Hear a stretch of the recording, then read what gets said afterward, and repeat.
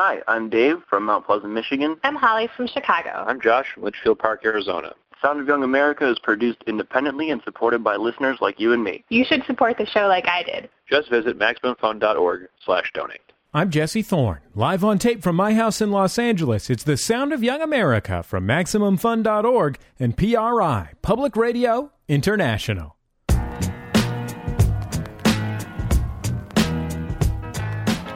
Welcome to the Sound of Young America. I'm your host, Jesse Thorne. So for the past 3 years, we've been putting on this really odd event in the mountains outside of Los Angeles. We all troop up to this place called Lake Arrowhead that in the 1920s and 30s was a sort of she mountain resort for Hollywood types, but since has become kind of a sleepy vacation community. We go into this conference center that's also a summer camp for kids from UCLA. It's sort of halfway in between mountain chalet or hunting lodge and, you know, the movie Meatballs. It's a really remarkable place. I mean, I conceived it as a sort of half comedy festival, half creativity conference. And what I found the first year that I did it is that what's really amazing about it isn't so much the content, although the content is amazing. It's the community. Every comedian who stepped up to the stage during our big Saturday night stand-up show had something to say like this from Graham Clark. This is fantastic. I've never been to anything like this ever before. Like, I've never been somewhere with this beard where so few people have moved to another table or whatever. Like, it just... Or this from Greg Behrendt. I know we're not in a circle, but I do feel safe here. It's also a place where even the most ridiculous performance is embraced, like Andy Daly as the veteran road comic Jerry O'Hearn, who had this to say about MaxFunCon. Well, this place is interesting, huh? This place is like somebody said, hey, let's try it this way, see if it works. On this show of highlights from MaxFunCon, we'll have a bunch of great comedy. We'll also have some really great stuff from some of our speakers. One of them was Brooke Gladstone, who, as a public radio listener, you probably know as the host of On the Media. She gave a really remarkable and fascinating talk about her career, how she got engaged in media criticism, and the state of the media as it stands right now. We'll also hear a little bit of a conversation between John Hodgman, who's a regular guest at MaxFunCon. You might know him as the PC from the Mac vs. PC commercials, or as a best-selling author, or, he's on Bored to Death on HBO. He's on The Daily Show. John Hodgman's conversation with Lee Unkrich, who won an Oscar last year for his direction of the beautiful and brilliant Toy Story 3. They had a great conversation about what you don't know.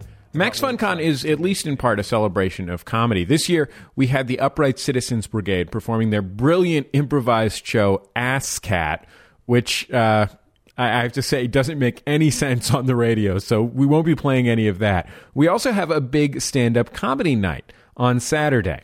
Let's go to the host of our stand-up comedy night. He's also the host of one of MaximumFun.org's most popular podcasts called Stop Podcasting Yourself. He's a veteran stand-up comedian in Canada. He lives in Vancouver, and I think I think it's important for you to understand, to place this clip in context, that he has a beard that could be described as majestic, could also be described as sublime, could also be described as homeless-like.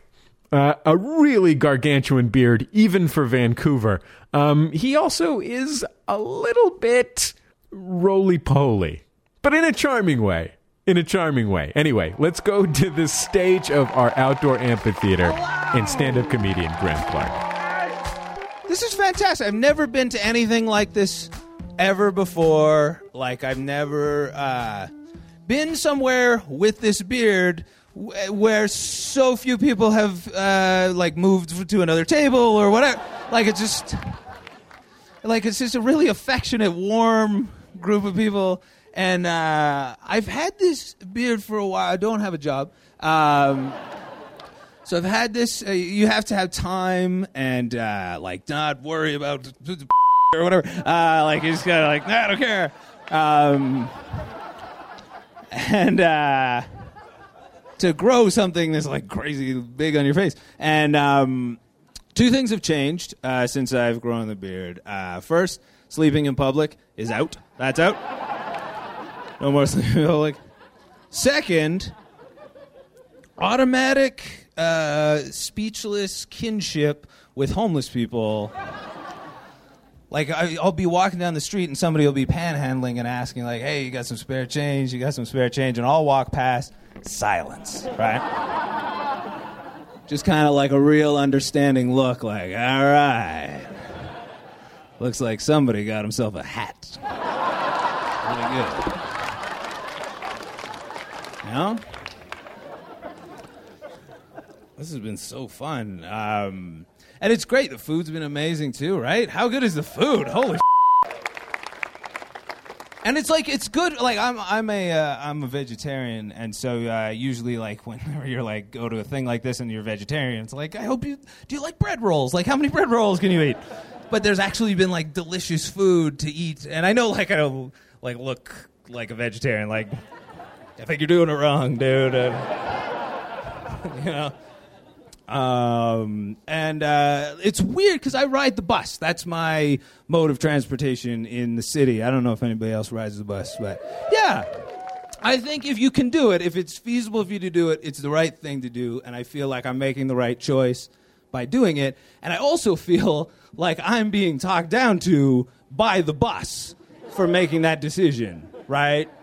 Because I don't know if everybody knows, but what type of advertising you receive on the bus is a direct relation to where you are, inside or outside the bus. That's the type of ads you receive. If you're outside the bus, all the ads are hey, why don't you go to a nice new restaurant, or go to this casino, or go to Mexico, you deserve it.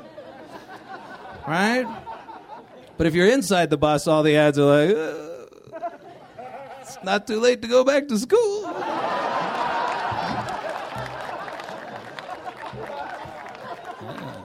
Are you pregnant and scared? Goodness gracious.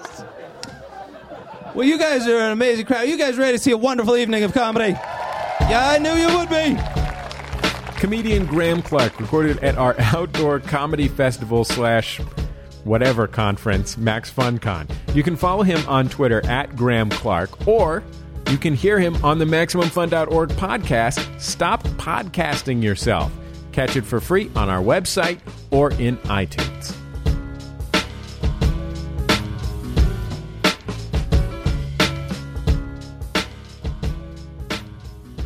One of the cool things about having your own conference is that, sort of like having your own radio show, you get to book whoever you want.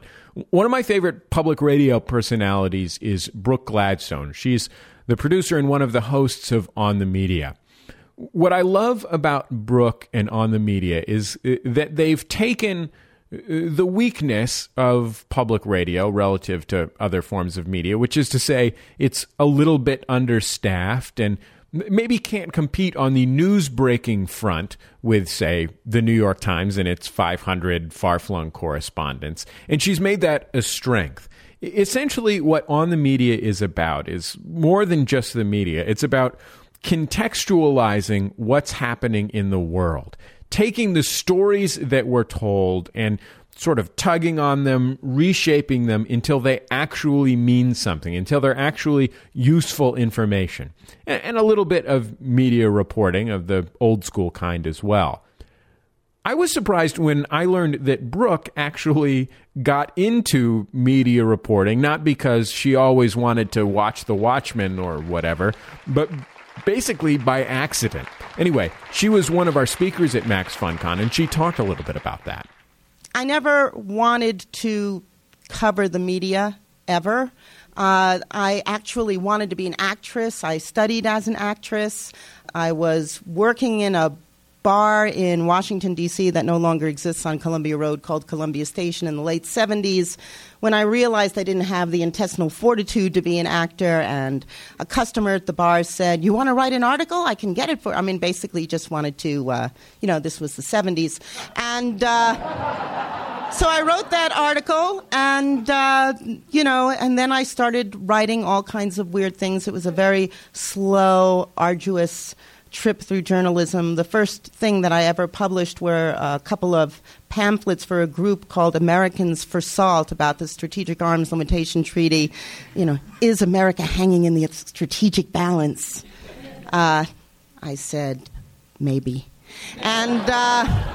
And then there was the wonderful first actual staff job I had on the Trade Association magazine of the strip mining industry, and I was fired from that. And then I started working for Current, which is a public broadcasting newspaper. I quit that. I went to Cablevision. I went to a short-lived free weekly in Washington, had my kids, couldn't get a job for a year and a half. And then Scott Simon, who I'd met when I was covering public broadcasting for Current, bumped into my husband, who is also a journalist, when Dizzy Gillespie was donating his trumpet at the Smithsonian, and said, "What's Brooke doing?" And that's how I ended up in public radio. So, and I share that because a lot of people ask me, how do you get into public radio? And I say, this is the way to do it. And so I started out as Scott's editor. Then I became the editor of All Things Considered when I met my evil twin nemesis and co-host Bob Garfield, who was doing these kind of bizarro Charles Kuralt kind of going around America doing features on people who, freeze-dried their pets and things like that. And I got a sense of humor, but, we would have our tussles editorially, and the most common question ever asked me about the program is, what does that pause by Brooke means when he does the credits? And I think that's really, essentially 22 years. I think started editing him in 89. Yeah, about 22 years of dealing with me. And all that entails. So he likes it sometimes, and he doesn't like it other times, and he's a strong personality. And that's all I'll say on the subject of Bob, unless it comes up in the Q&A. After a while, I really wanted to... I loved editing, actually, but my husband, who at the time was working for the Boston Globe, was going to get a job in the Moscow bureau, and that was really exciting. So then I started freelancing for NPR as a Moscow correspondent. I did that for 3 years. When I came back, they gave me the media job because that was in New York, which is where we were moving. And that was the only job, and I was grateful to have it. But did I have a passion for the media? No. I'd covered the business. I'd covered cable. I'd covered public broadcasting. I'd covered the Congress with regard to regulatory issues. I knew it. But, after Russia, what kind of a job is covering the media? I mean, it's all about perceptions and policies and trends and, where's the meat? Where's the juice in that? You keep having to explain the stakes over and over again. You have to explain why it matters, why you should care. And you have to do it sort of implicitly, not just in the words, but also in the tone of your voice and the passion that you feel and the curiosity that you evince. And, sincerity can be a very hard thing to fake. So I forced myself to get interested, and that was fine. And then after 6 years, I couldn't do it anymore. And for 2 years, the guy who was in charge of programming at WNYC was trying to get me to take over this program on the media, which was kind of a dead shark. It was stuck at 64 stations. There was a terrific host, but he was already doing 10 hours of live radio a week. There was a very dedicated but completely inexperienced staff that didn't know how to do a national program. And I didn't want to do it. And then he said, what if I bring in Bob as co-host? And I went, sure. And so, because I thought if I was stuck, I tried to get onto general assignment at NPR, which was actually a demotion, but they wouldn't do it. And so I thought, well, if I have to do media, then I'm going to do it my own way. It's The Sound of Young America. I'm Jesse Thorne. We're live on tape this week from our big comedy and creativity conference, MaxFunCon. You're hearing On the Media co-host Brooke Gladstone. So Brooke has this really amazing new book called The Influencing Machine that's all about how media shapes our lives. But it's not just any book, it's a graphic novel. And so her presentation was, well, graphic. Not in that way, but, it had a lot of pictures. So if you want to enjoy stuff like Brooke's presentation, you're going to have to come to MaxFunCon because it don't play on the radio. Luckily, we happen to have an incredibly engaged audience on hand. The people who come to MaxFunCon are pretty amazing. So we're going to jump cut to the Q&A. We'll start with this. One of the most important issues that faces any media critic today is the sheer volume of media that faces all of us. Thanks to the internet, we can get anything, but what we actually do get turns out to be kind of narrow. One of our attendees asks Brooke about that dichotomy. So many thoughts about that. Cass Sunstein, who now works for President Obama, wrote a book called Republic 2.0 and a few others, and he gathers a lot of research that suggests the more you talk to people who are like yourself, the more likely your views are to harden and grow more extreme. It's something he calls incestuous amplification. A great phrase. And it's true. So the question is what does the new technology do to a natural human tendency for birds of a feather to flock together? This is called homophily. How do you defeat homophily? And how do the new media engender homophily? And so, this is a big problem because you can go through and construct a world online in which you will never encounter a fact that you don't embrace or a view that isn't completely in accordance with your worldview. But what the Pew Research Center found is that the more computer literate you are, the more likely you are to go down those rabbit holes where you come bumping against information that you don't normally encounter.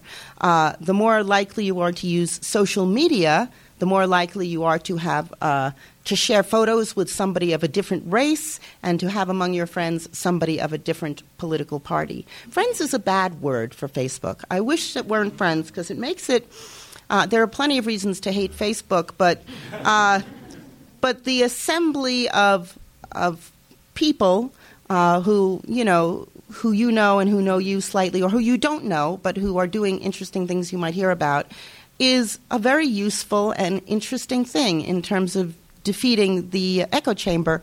But I wish that they were called loose ties, which is what they are. They are loose ties. Loose ties, the looser the better, because they're the ones who are going to expose you to stuff that your close ties are probably, like you, equally uninterested in. So there's that. But then some of you are probably aware of Eli Pariser's new book, The Filter Bubble, which suggests that we are going to be defeated if we aren't very conscious of our behavior by the very structures that are there to serve us. Google now delivers different searches to different people based on their past behavior and past interests. Facebook will cease to send to your news feed people who you never express any curiosity about and never have contact with.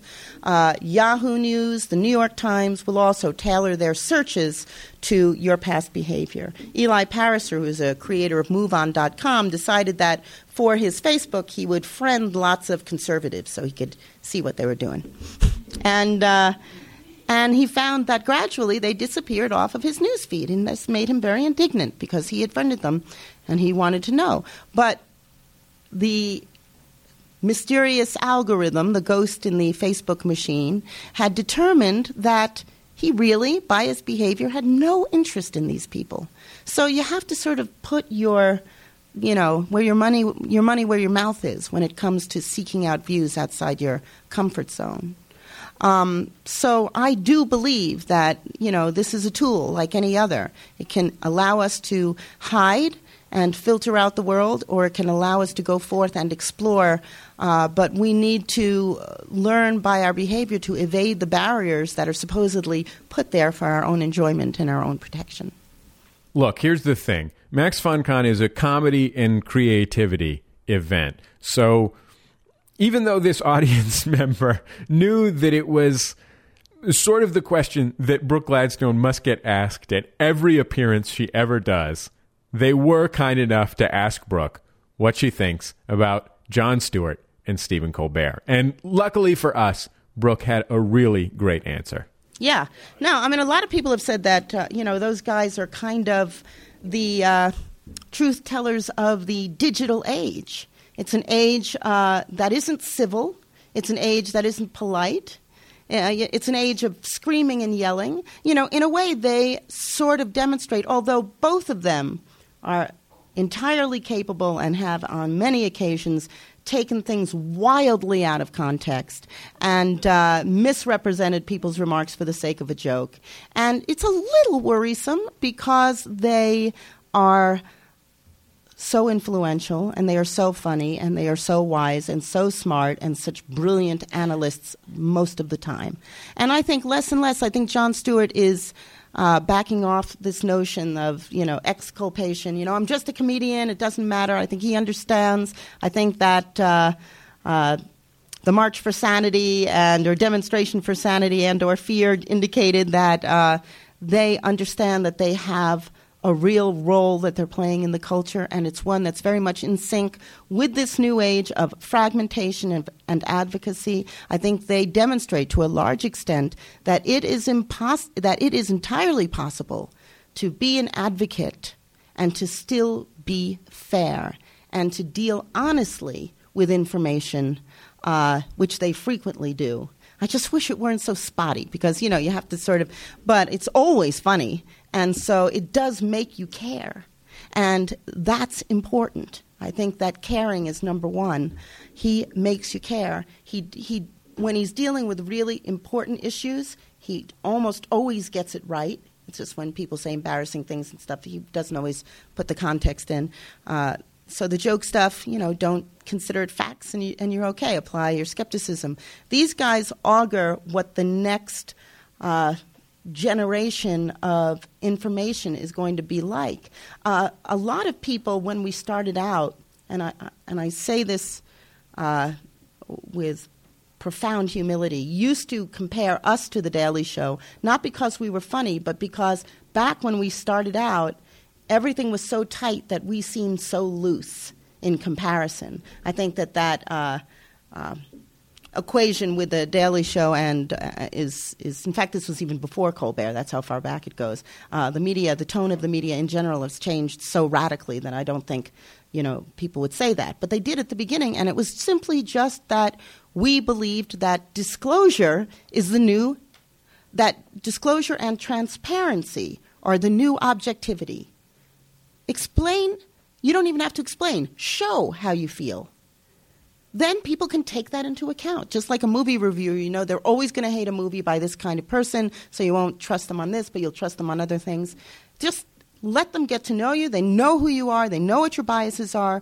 They'll take things on the topic where you disagree with that person with a grain of salt, and there is honesty. That's better than objectivity, which really boils down to trust me.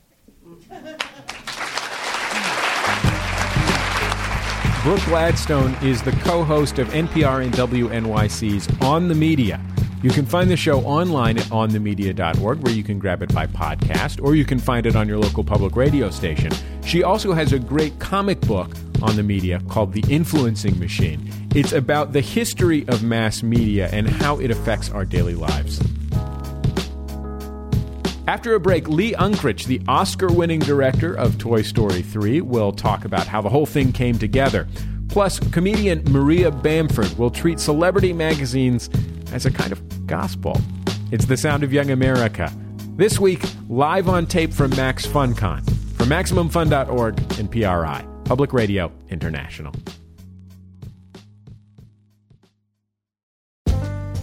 Production of The Sound of Young America is supported in part by Ask Metafilter.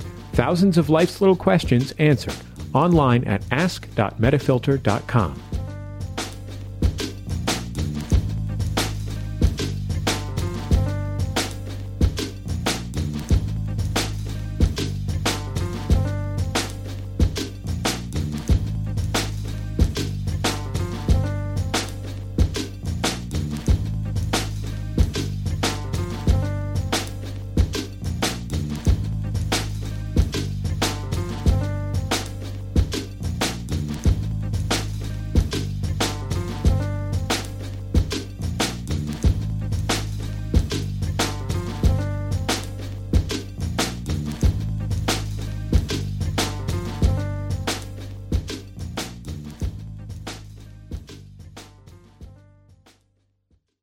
Welcome back. It's The Sound of Young America. I'm Jesse Thorne. This week, we're sharing highlights from 2011's MaxFunCon. Next up, the great Maria Bamford. I call her the great Maria Bamford because I genuinely believe that Maria is one of the, 2, 3 best stand-up comedians working today. She has this style that at first seems completely ridiculous. I mean, she does these big, outrageous voices, but then you realize how heartfelt and moving and internal and socially critical the comedy that's actually coming out of these crazy voices is. I invited Maria to the first MaxFunCon a few years ago, and even though it's sort of incumbent upon me to make sure that we have different acts performing every year, Maria had such a good time the first year that she offered to come back the second year and even not perform if we didn't want her to perform and just lead a workshop. So now she comes every year and leads a workshop for comedians of every level of expertise. I think last year they set up a phalanx of fake hecklers for the aspiring comedians to take down. It's a really amazing thing. Anyway, here she is performing some of her brilliant stand-up comedy on our mountain stage at MaxFunCon. She kicks things off with an apology to anyone who might be religious in the audience. It's a mess. It's a mess. It's a mess. It's a mess. Make me feel real good.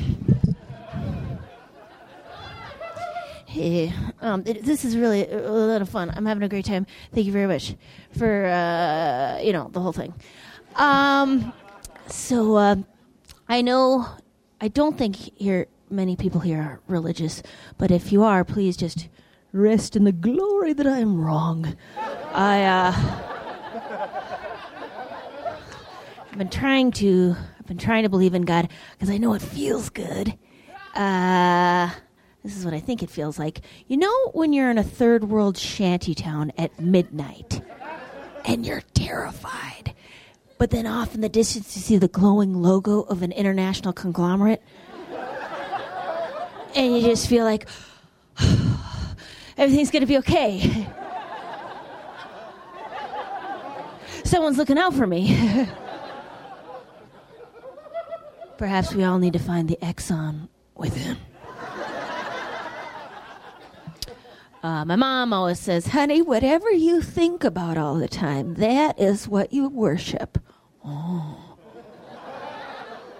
That's the case. I'd like everyone to pop open their Diet Coke cans. Turn to page 37 of their People magazines. In this holy scripture, we read the parable of Miss Kirstie Alley. Once on television and lost to pop culture. Now welcome back into the zeitgeist again, and the worst dress shall be the best dressed, and the best dress shall be the worst dressed.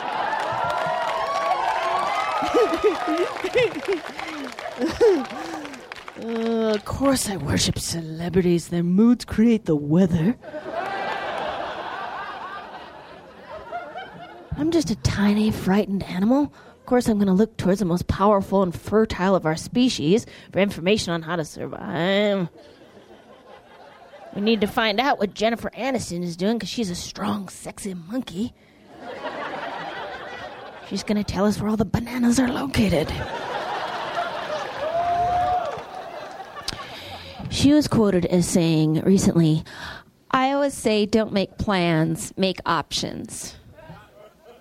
That is a pretty big piece of fruit. I'm going to be gnawing on that rind of Talmudic poetry for a couple of months. Plans, make options. Don't make plans. Don't make plans. Don't commit. I know it's end of the season. Is anyone here thinking of suicide? Oh, don't do it. Don't do it. I get so mad at people who do that. I get so mad at them. Oh, but I'm a waste of space and I'm a burden. That also describes the Grand Canyon.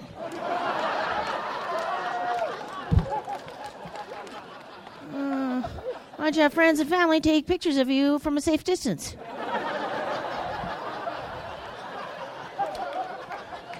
Revel in your majestic profile. Oh, but I owe people a lot of money and everybody hates me. Hello, most of Europe.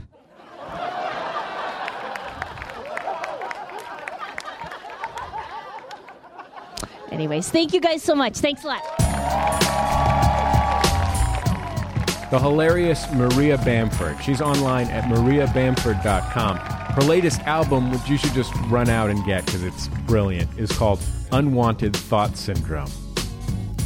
It's The Sound of Young America. I'm Jesse Thorne. This week's show was recorded live at our comedy and creativity sleepaway camp, MaxFunCon, which we hold every year here in Southern California. When you're a public radio host and you give out your email address on the air, you get a lot of emails. And it's often people pitching their project. And, I think it's really cool that people have published their own novel or made their own CD, but it's probably not going to end up on the air here on The Sound of Young America. But once in a while, I'll get an email that really shocks me. And 2 years or so ago, we did an episode of The Sound of Young America where I interviewed the author of a book about the history of Pixar animation studios. And it was a great interview. I had a lot of fun, and it was really cool to talk about, what I think is one of the most remarkable cultural forces in America right now. And I got this email the next week from a Pixar.com email address, and it said, "Dear Mr. Thorne, I enjoy listening to your show. I work at Pixar Animation Studios, so and I heard your story about Pixar. If you ever want an inside perspective from somebody who actually works there, I'd be happy to provide it." And the name at the bottom was Lee Unkrich. And I didn't know who Lee Unkrich was, so I Googled Lee Unkrich, and I came to find out that he wasn't what I had imagined, which was, maybe like a guy whose job it is to, fill in textures on animated regions or something like that. He was actually the co-director of several of Pixar's most acclaimed films and the director of Pixar's upcoming tentpole film, Toy Story 3.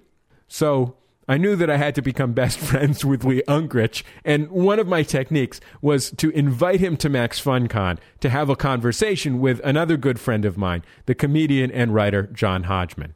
So let's go to the stage at MaxFunCon. John Hodgman started out by congratulating Lee on the success of Toy Story 3, which was a $1 billion earner and won him an Oscar. So congratulations, but also I want to talk a little bit about how you did it, because it seems so effortless. People just think, okay, you take these toys and you get them demonically possessed so they'll walk around, and you film them doing their amazing things. But there's more to it than that, isn't there? Kind of. Yeah, I mean, everything that you felt, I felt, times 1,000. When it was about 5.5 years ago that John Lasseter, who directed the first Toy Story and is the creative head of Pixar, turned to me and asked me to direct Toy Story 3. And you had edited Toy Story 1? Yeah, just a super quick background. I edited the first Toy Story. I co-directed the second Toy Story. I co-directed Finding Nemo and Monsters, Inc. Okay, you're getting braggy now. Okay. So I felt like I was the right person to do it, but the moment he asked me, I was flattered at first and excited, and then I went home and told my wife and immediately wanted to start vomiting. Yeah. And to be honest, I spent the first 2 years of the movie every single morning waking up wanting to throw up. Really? Literally? Feeling nauseated? Literally nauseated. Yeah. Because I felt the crushing pressure of not only making a new Pixar film, which would be enough, and is enough for anybody. It would be enough for me. But to make a sequel to a movie that a lot of people like a lot, not only like a lot, but grew up on. Sure. I mean, a lot of you guys are young. Like, so many of you were like 10 years old, 9 years old when Toy Story came out in 95, I'd say. A lot of you. Yeah. So, I would come to work sometimes. I was. I would come to work sometimes, and there would be voice messages on my office phone saying, "Hey Lee, listen, I heard you're directing Toy Story 3, and I just wanted to let you know, don't it up." Who was leaving these messages? Strangers? Random people. Whoa. This was the movie of my childhood. Whatever you do, make it give it a good story and don't it up. And that was basically the advice, and I got multiple phone calls like that. So I had that. I'm concerned. Colleagues in the industry or people who just got your number These are random randomly? people. Yeah. And they say, hey, Lee? They don't say, hey, Mr. Unkrich? No, hey, Lee. Right. But, see, this was also the problem with me getting on to Twitter and Sure. doing all that, Yeah. is that, I suddenly opened myself up to a lot of unsolicited advice. Welcome to the creep zone. Population trolls.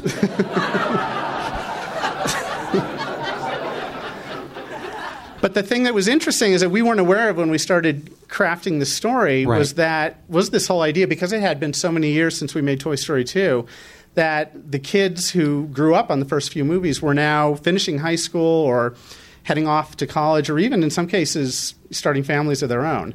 And we just hadn't thought about that, because for us, the time has gone very quickly. Well, I would imagine that the trick at first is, all right, I have this assignment. Now I've got to come up with and work with my colleagues to come up with an authentic, real story that we can tell. Well, the last thing we wanted was to make, like the Bad News Bears go to Japan. That kind of a sequel. And there are plenty of those. In fact, when I started this, when we made Toy Story 2, we knew that that we had a tough road to hoe, and that there were just really very few good sequels. Right. You could say The Godfather 2 is as good as or better than the first Godfather. Empire Strikes Back is a great film. And then it kind of stops there. I mean, people have different opinions, but what's that? What? Babe, Pig in the City. That's we'll have to agree to disagree. Jesse's favorite. Evil Dead 2. Terminator 2? Yeah, there are a few out there. Seems like there are a lot of them, actually. But how many good third films are there? That was the question, Yeah, and right. when I tried to do that, I couldn't come up with any. The only Army one of that Darkness. What? Stop. All right. In my mind, when I looked at the Lord of the Rings films, there was a third film that was worthy of sitting alongside the first two, but that was entirely unfair because it wasn't a trilogy, it's not. It's one story long being story. told over three films. And for me, that was kind of my personal epiphany, was that we needed to come up with a story. We needed to craft something that felt like not just a random sequel of the toys off having a wacky adventure, but that there was some cohesiveness and tell a story that felt like from day one we had always planned on making the three films. And at the end of Toy Story 2, spoiler alert, it ends on a very poignant note where Buzz and Woody are now fully aware that this is going to end, that this paradise of childhood will end, and there will be a big change in their lives when that happens, and they talk about it, and it feels like... But they kind of put it off, and they say, you know what, but we have each other for now, and that's good enough. That's the perfect ending to the whole series, right? Because you've already set up what must happen in the third if you're going to do it, and what must happen in the third is going to be heartbreaking and essentially a meditation on mortality, which I know children love it, but how are you going to get...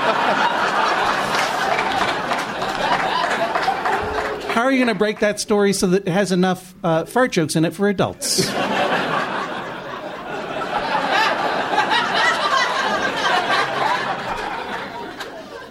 How do you break the four quadrants on that? Or what? Or but how did you? What were the breakthroughs in the story? But what the challenges for us were always making it work for adults, because we know kids are going to be a part of our audience. It's a given. Sure. But and I know the things that make kids laugh. I've got 3 kids. I know if someone gets hit in the butt, instant laughter, of right? course. I mean, there are any number of things that you can just do and kids will like. The tough audiences are the adults, of course, because they want something meaningful. They want something that's genuinely funny to them, and maybe adults that see your movies. Yes. So in my mind, the key for us unlocking the third film was that, in life, we know that we're going to have to face a lot of things later in life. They're going to happen. They're inevitable. And it's easy to say, I know my parents are going to pass away at some point, but you know what? I have them here now. I'm going to enjoy every day. But of course, when you hit that day, that is an entirely new thing that you need to deal with. And it just seemed emotionally ripe for us to tell a story at that point where the toys were on the verge of becoming obsolete and were losing their families, and maybe we're going to be cast to the winds. But there aren't many movies that are going to tackle that full on the way Toy Story 3 does. Do you know what I mean? Do you mean like in a live action film? In a live action film, for example, most stories will stop at, I know this is going to happen, but I'm going to enjoy every day as it is, which is the comforting fiction we tell ourselves every day in order to continue to live without screaming. Do you know what I mean? So this isn't even a question, but I just think it was an incredibly brave thing to do, and but it seemed hate like you for making me feel those things. It just seemed like the only worthy thing to do. Of course. Because otherwise there was no point in doing it. Precisely. So our challenge then was to keep it funny, because we felt like we had plenty of heavy stuff to deal with in the movie. And I hired a great screenwriter, Michael Arndt, who wrote Little Miss Sunshine. And Oscar winner for Little Miss Sunshine. And he... he's a great structure person. He's very passionate about what he does, and he a lot of people thought it was an odd choice for us to be bringing in to create ostensibly a family film, but it was I think it was a perfect choice, and then our challenge ultimately was to just make sure that it was funny enough and that we could make a film that would appeal to everybody and not just adults, because we would have failed if we had done that. In many ways, animation is, all filmmaking is collaborative, but there are so many people who are at work really having the hands-on creative expression in the film. And in particular, story at Pixar, when you guys work on the story, does Michael Arndt just go and go up into a garret and work on it on his own?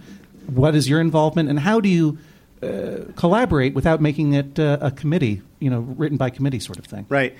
Well, in the case of Toy Story 3, we started the whole process by going away to a cabin in the woods on a lake, and much like this place. And we got the core people who had come up with the original Toy Story together, and we locked ourselves away for 2 days with no phone calls and no meetings, and we talked long and hard about what we wanted a third Toy Story to be. And by the end of the first day, we had absolutely nothing at all. It was hopeless. And so we decided, well, let's watch Toy Story and Toy Story 2 again and see if that can spark something, because none of us had seen them in years. Yeah, I was going to ask, how long had it been? It had been quite a few years, but we didn't have a TV or anything there. So if you can imagine John Lasseter and Pete Docter and all of us literally huddled around a laptop on the floor. Wow. Watching a film like the way it should not be seen. But so we watched Toy Story and Toy Story 2, and at the end of that, we were even more depressed, because those films are pretty good. Yeah. And who were we to think that we could come up with a third one? But we came back the next day and thought, if anyone's going to do it, we are, because we made those movies after all. And so we started, dredging up some old ideas that we'd had from the first movies. We had long had this idea about a kind of an evil teddy bear character, and who was pink and smelled like strawberries. And we talked about where the film should be set, and we decided, it has to be Andy growing up. There's no other time to tell this that's not going to make this just some arbitrary story that we're telling. So a lot of those things started clicking into place. We had an ending, which normally you don't have an ending, and we felt like we had an ending that we really loved. And it was at that point that I started working with Michael Arndt. Okay. And he started writing. And it was interesting, that writing process. Michael had been used to, Little Miss Sunshine was his first produced screenplay. And he was very used to locking himself away in his little apartment in Brooklyn for years at a time, writing and not showing it to anybody. And now he was in the situation. Did you guys have to replicate his apartment in Brooklyn at Pixar? No, we gave him a very lovely loft in San Francisco, which he then stayed in for 6 years and didn't want to leave. But do you need me to go in and get him out? He's safely ensconced back in Brooklyn now again. Okay. Good. Anyway, I wanted to see what he was writing. We couldn't afford to have him go off and write for 6 months and then come back to me. And so he had to step outside of his comfort zone and start showing his work to me almost on a daily basis. Right. He would hand pages to me. And it was, he had to trust me, of course. And we built that trust pretty quickly. And it started to get intoxicating, I think, for him to get some immediate feedback that he trusted. We wouldn't always agree. I mean, we had a lot of knockdown, arguments about things. Can you say about one thing? I don't mean to put you on the spot, but if it comes up, do you want to hear one stupid thing that we argued about all the way to the end of the movie? Not really. Yes, please. One of Michael's favorite movies is Drugstore Cowboy. Sure. And there's a place in the movie where the toys are trying to figure out how to get out of this daycare classroom, right? And they look up at a transom, and I know. and Buzz kind of basically signals, we need to go up there. Has anybody noticed that transom? And then he had Rex walk up and say, "What's a transom, Buzz?" Which is a line right out of Drugstore Cowboy. Mm-hmm. And he was convinced that it was going to kill.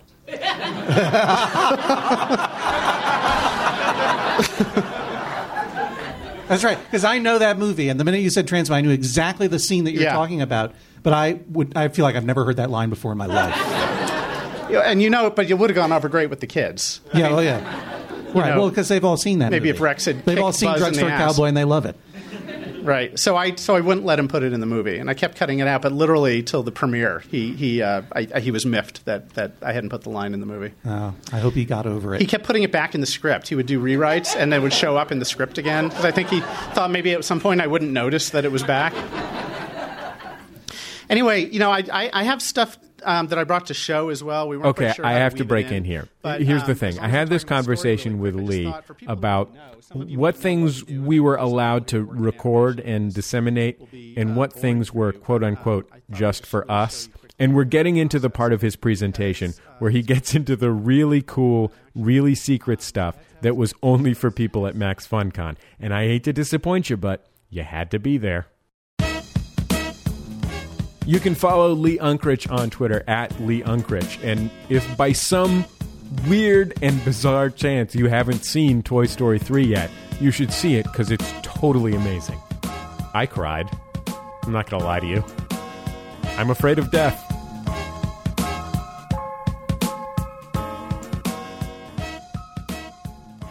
When we book MaxFunCon, we try and get all different kinds of comedians, but we usually focus on comedians who live and work in the Los Angeles area because, frankly, that way we don't have to buy them airplane tickets. But I got an email from one of our biggest supporters, this lady named Rebecca, and she said, if there's anyone in the UK that you might like to bring in for MaxFunCon, but you hadn't considered because, you'd have to pay for their plane tickets, maybe you should consider them and I could pay for their flight.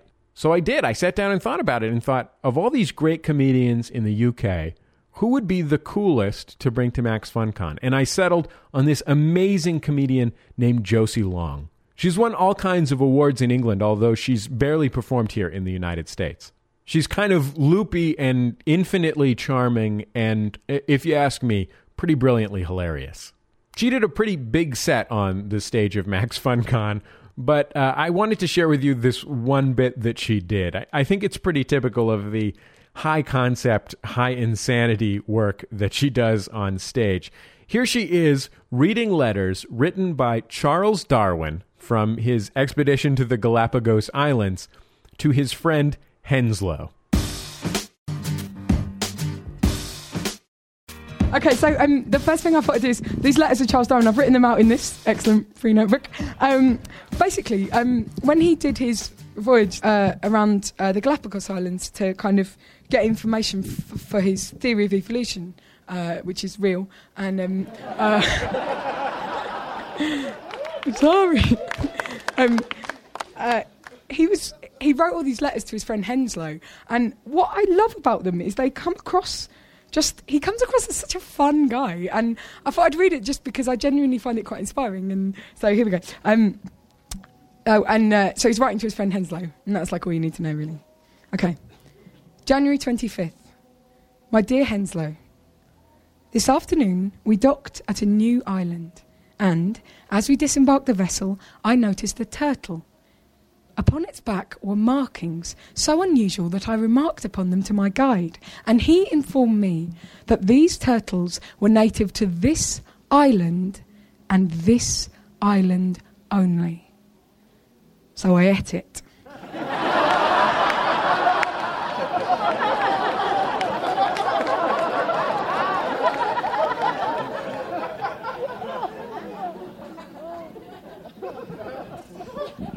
January 31st. My dear Henslow, this morning I sat at the water's edge writing my journal, and as I wrote furiously, in the corner of my eye, I chanced upon a salamander. Such a great beast was he, some 2 full meters in length. He plodded along the water's edge. The beast was so fantastic that I hoped I could get a better look of it. But, thought I, the beast will surely not come close to me. Then, to my utter consternation, the beast began walking towards me. Surely, thought I, it should be too scared to approach me any closer. But then, to my consternation, it came completely next to me, so that I could then touch its head, leg, and tail. So I wanged it into the sea.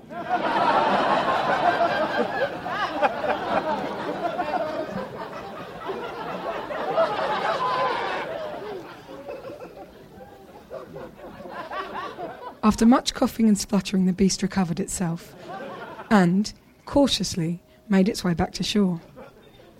Surely, thought I, such a beast shall not approach me again. But then, to my increasing amazement, the beast began to approach me a second time, plodding steadily and surely until again it allowed within my arm's reach, and then again allowed me to touch its head, leg, and tail. So I wanged it into the sea again. Right, this time it was like harder than the first time. If you can imagine, the first time was like 7 out of 10 wang, like, whoa, whatever, I wanged it, you know. This time was like, whoa! And then it come back out again. I was like, oh, you want some more, little man? Oh, I got this backed up till Christmas, little man.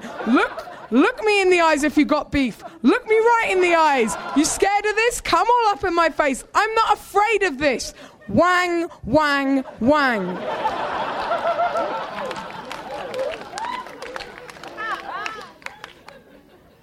And then I ate it. Josie Long, you can catch her on Twitter at Josie Long or find her online at josielong.com. This week on the show, it's highlights from our annual creativity and comedy conference, MaxFunCon. When we come back, we'll have some comedy from the great Greg Behrendt talking about how distinctly uncool he is. It's The Sound of Young America from MaximumFun.org and PRI, Public Radio International.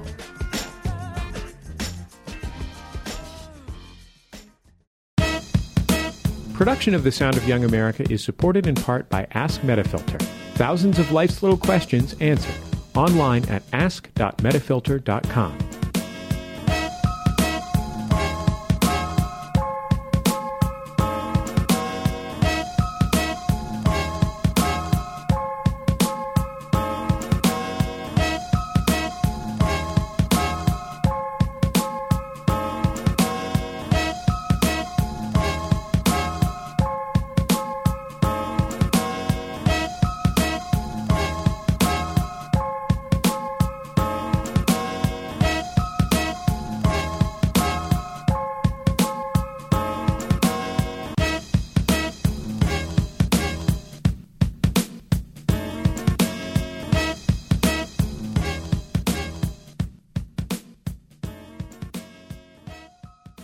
It's The Sound of Young America. I'm Jesse Thorne. This week on this show, highlights from the 2011 MaxFunCon. This is our admittedly kind of odd creativity comedy festival conference convocation that we hold up at this weird abandoned summer camp in the mountains of Southern California.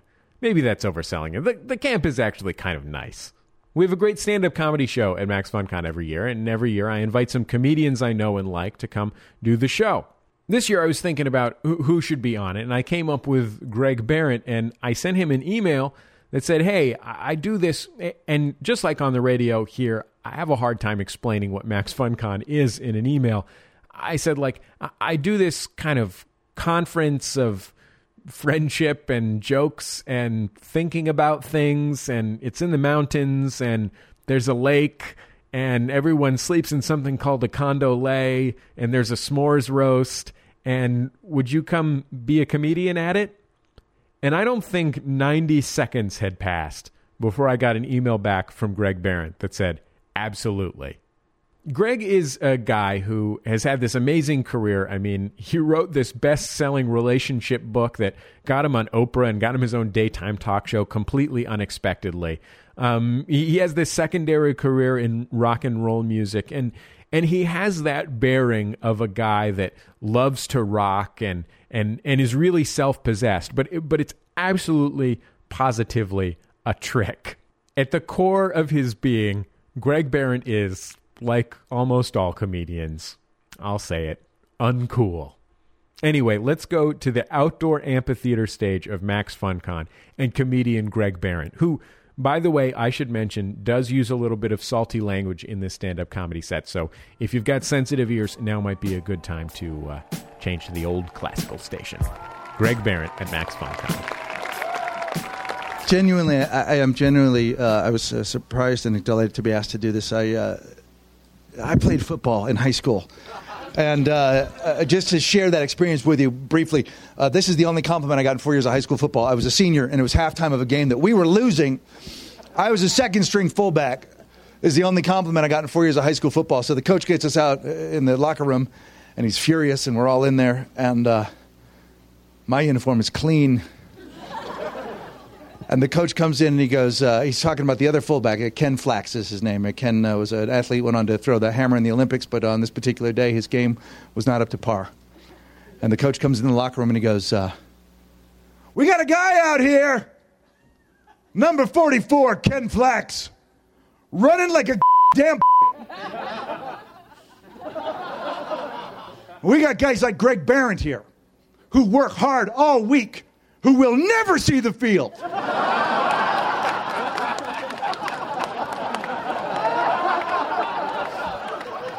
Right?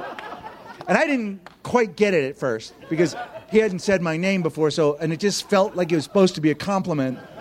So I was like, yes! What? I'm a fan, too. I'm a fan. I think that's what makes this an interesting group of people is that we love...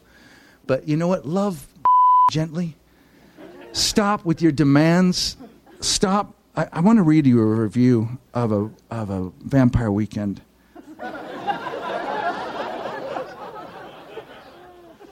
I feel like this is we're too much like this. This is why great art isn't created, because what you do is you love something and then you mind the artist into never being able to create again with your damn expectations.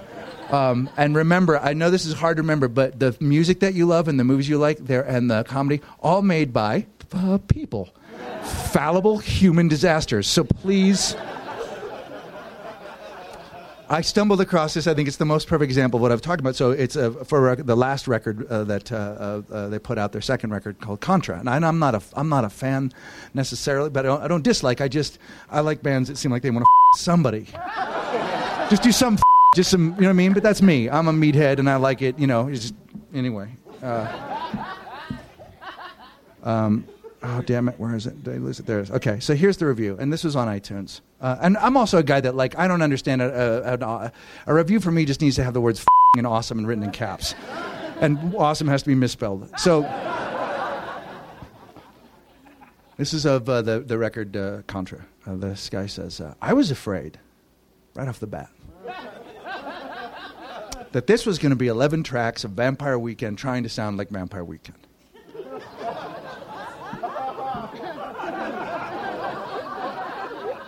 Maybe I've lost the thread, but if you liked Vampire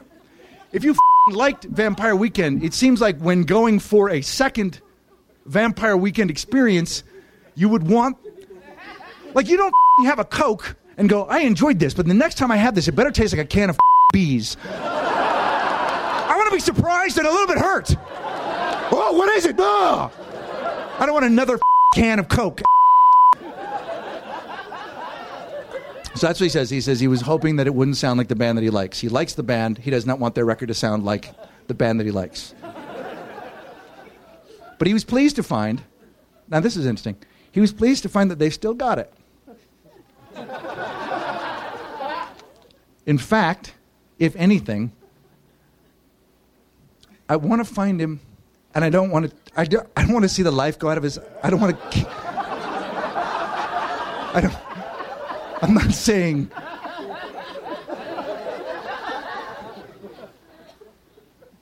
if anything, they sound more like themselves than they did the last time.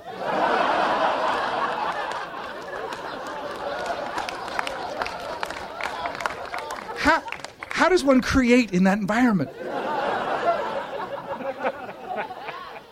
My name's Greg Behrendt. You guys have been great. Thank you so much. Thank you, Jesse. Thanks, everybody.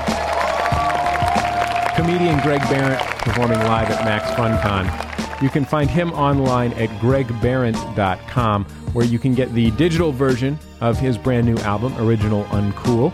It's coming out on CD soon. This week on The Sound of Young America, highlights from MaxFunCon, our annual comedy and creativity conference held in the woods of Southern California. MaxFunCon is a safe space for comedy. It is a space where you can do something that is amazing and sublime without worrying about whether people will get it. This is one of those things. In our stand-up comedy lineup, we presented not just some of the most accomplished, quote-unquote, alternative comics in America, but also one of America's most accomplished and beloved road comics. His name, Jerry O'Hearn. How's everybody doing tonight? I don't know, you know. I don't know. All this stuff that's going on in the world today, you gotta be kidding me. You gotta be kidding me. I mean, no kidding. At this point, it really is like, excuse me, what? I'm sorry, what? I mean, unbelievable. I mean, I'm sorry, but the last time I checked, that kind of thing was not supposed to be going on.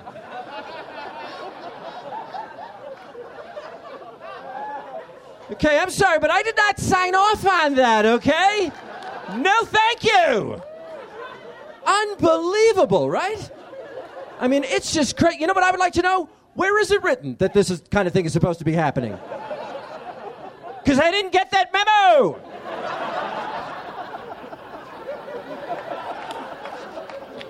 I didn't see that one. I mean, it's unbelievable at this point. It really is crazy. It's like you got guys over here going, hey, check this out. And guys over here going, what do you think? And I'm like, whoa!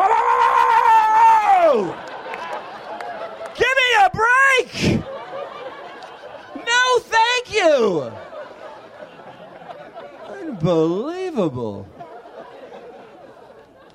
You know, what are you going to do, you know? What are you going to do? That's crazy. My God. Married people here tonight? Married people? Yeah? Okay. True story. The other day, I'm just hanging out. You know, I'm just doing my thing. You know, I'm not trying to do anything, right? Next thing I know, it's like this. Like, hey. You know, she goes, hey, you know, I got an idea. What are you supposed to do in that situation? You can't win. It's unbelievable. I mean, come on. What do I look like? You got to be kidding. Do I have a sign on my back at this? I mean, come on. It's crazy. I mean, it's really crazy. You know what I mean? You know, and it would be one thing if anybody had ever said to me, you know, hey, one day it's going to be like this, you know, but nobody ever prepared me for this. Jesus Christ. All right, I don't know about you, but I try not to go to those types of places if I can help it, okay? It's not my thing, okay? But the other day, I'm just hanging out. God goes, please, please. Oh, fine. I'm not there 2 seconds before some guy comes up and goes, oh, sorry, sir, but you know how it is, and it's like this. Like, excuse me? What is it, a long time ago you? It is now! And this kind of crap is going on. It's now! You guys have been great. Have a wonderful time at the thing. Thank you so much. Jerry O'Hearn, obviously, I hope, a character portrayed by Andy Daly, one of the funniest men in America. You can find him online at andydaly.com, or you can follow him on Twitter at TV's Andy Daly. He's actually in Transformers 3, believe it or not, so I guess you can go out and see him in that.